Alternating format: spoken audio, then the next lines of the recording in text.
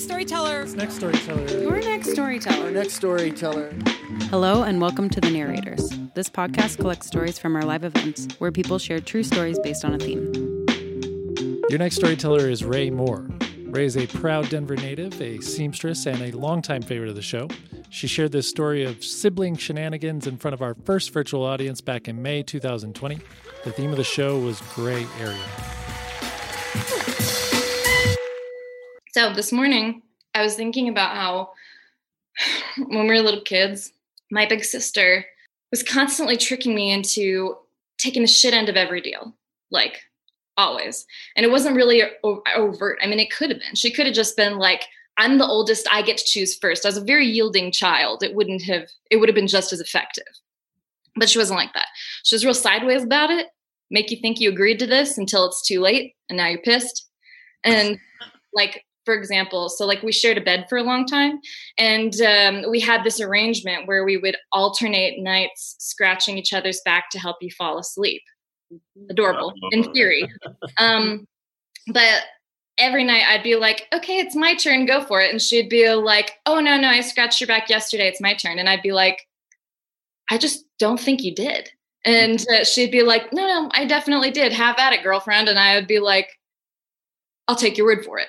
And only when I would hear the snoring would I then register with like abundant clarity that not only had this exact sequence of events happened yesterday, but probably like every day for the last 7 to 9 days. And I'd be like, idiot, but she's already asleep. What are you going to do? And then I'd fall for it again the next day. Or like, so there's another time. There's 4 kids in our house. So we like all together wrote this play. Elena's the oldest, of course, she was the director. So she was divvying out parts for this play.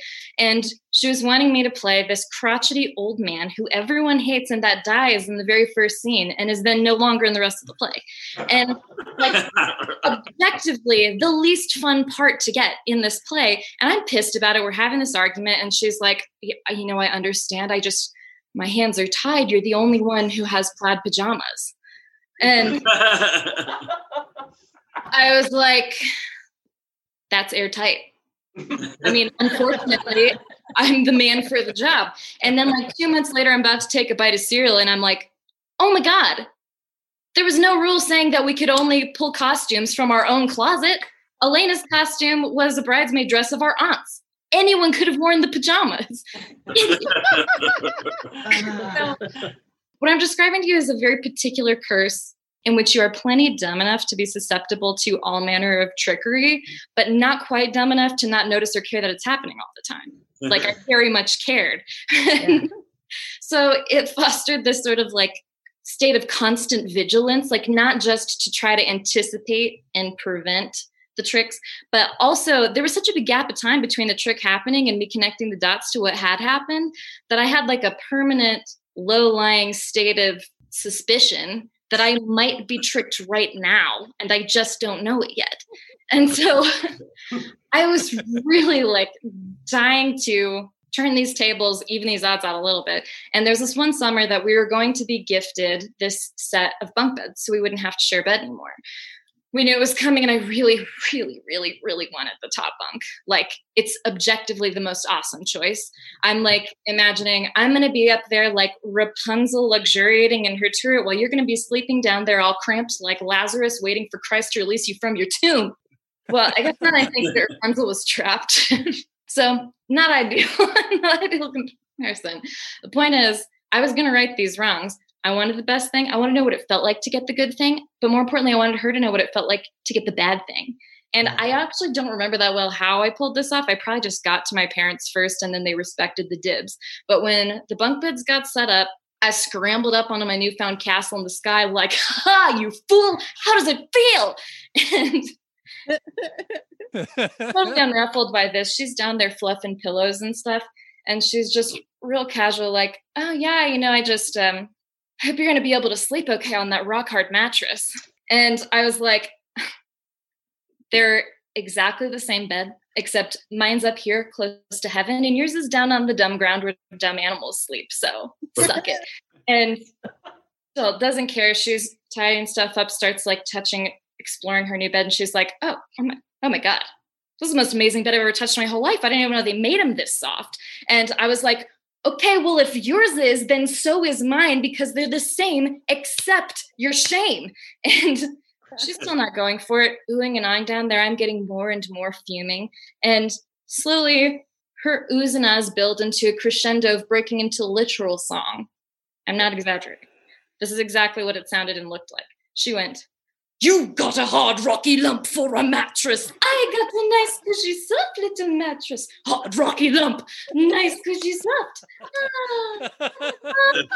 And then it looked back around to the beginning. "You got a hard, rocky lump for a mattress."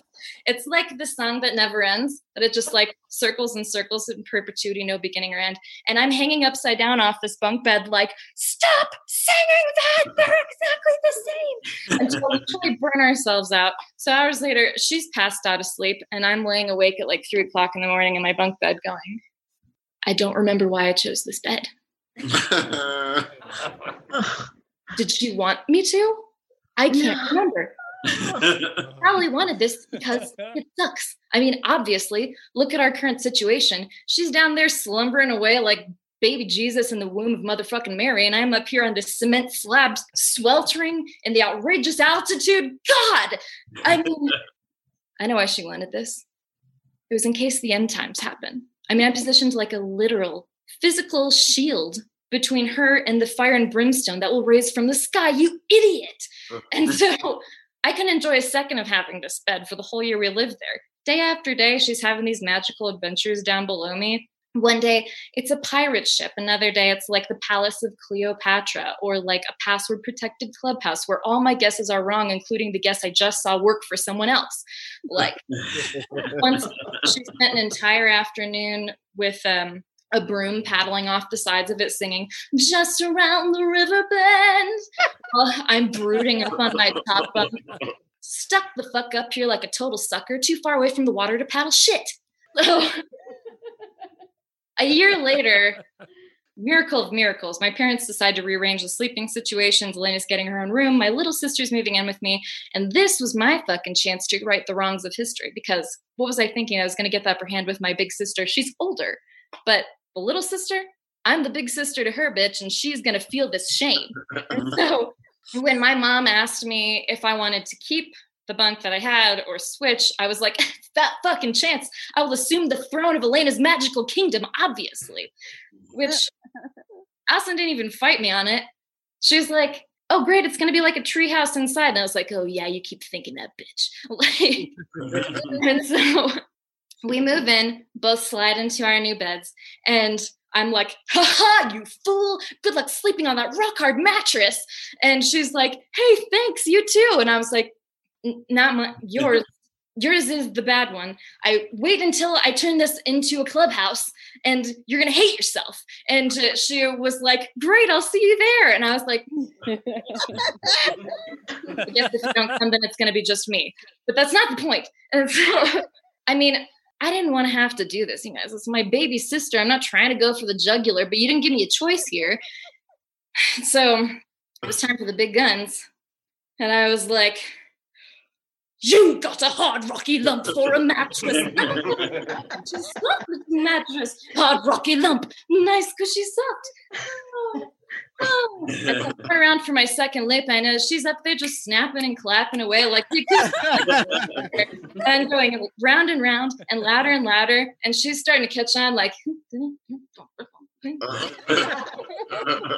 along. So now we're just singing it together, and it's getting more rhythmic and more melodic and kind of not really even that mean at all now that I think about it. And all of a sudden I'm like, oh my God.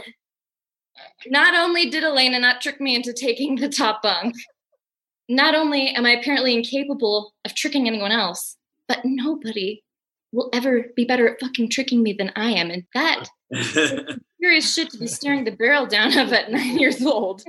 By the way, remains true to this day. So that's awesome. That's all black and white right there, folks.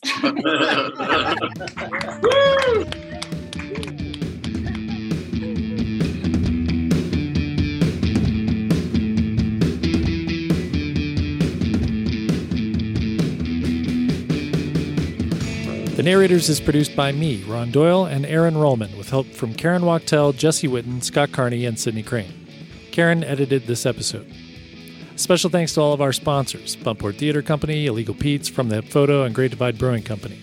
Our theme music is by Whalehawk, and we'd also like to thank Tanks, who provided the outro music you're listening to right now. You can find a link to their music in the show notes for this episode. As always, you can find us on Facebook, Twitter, Instagram, or at our website, thenarrators.org. Thanks so much for listening. Yeah. Wah, wah, wah.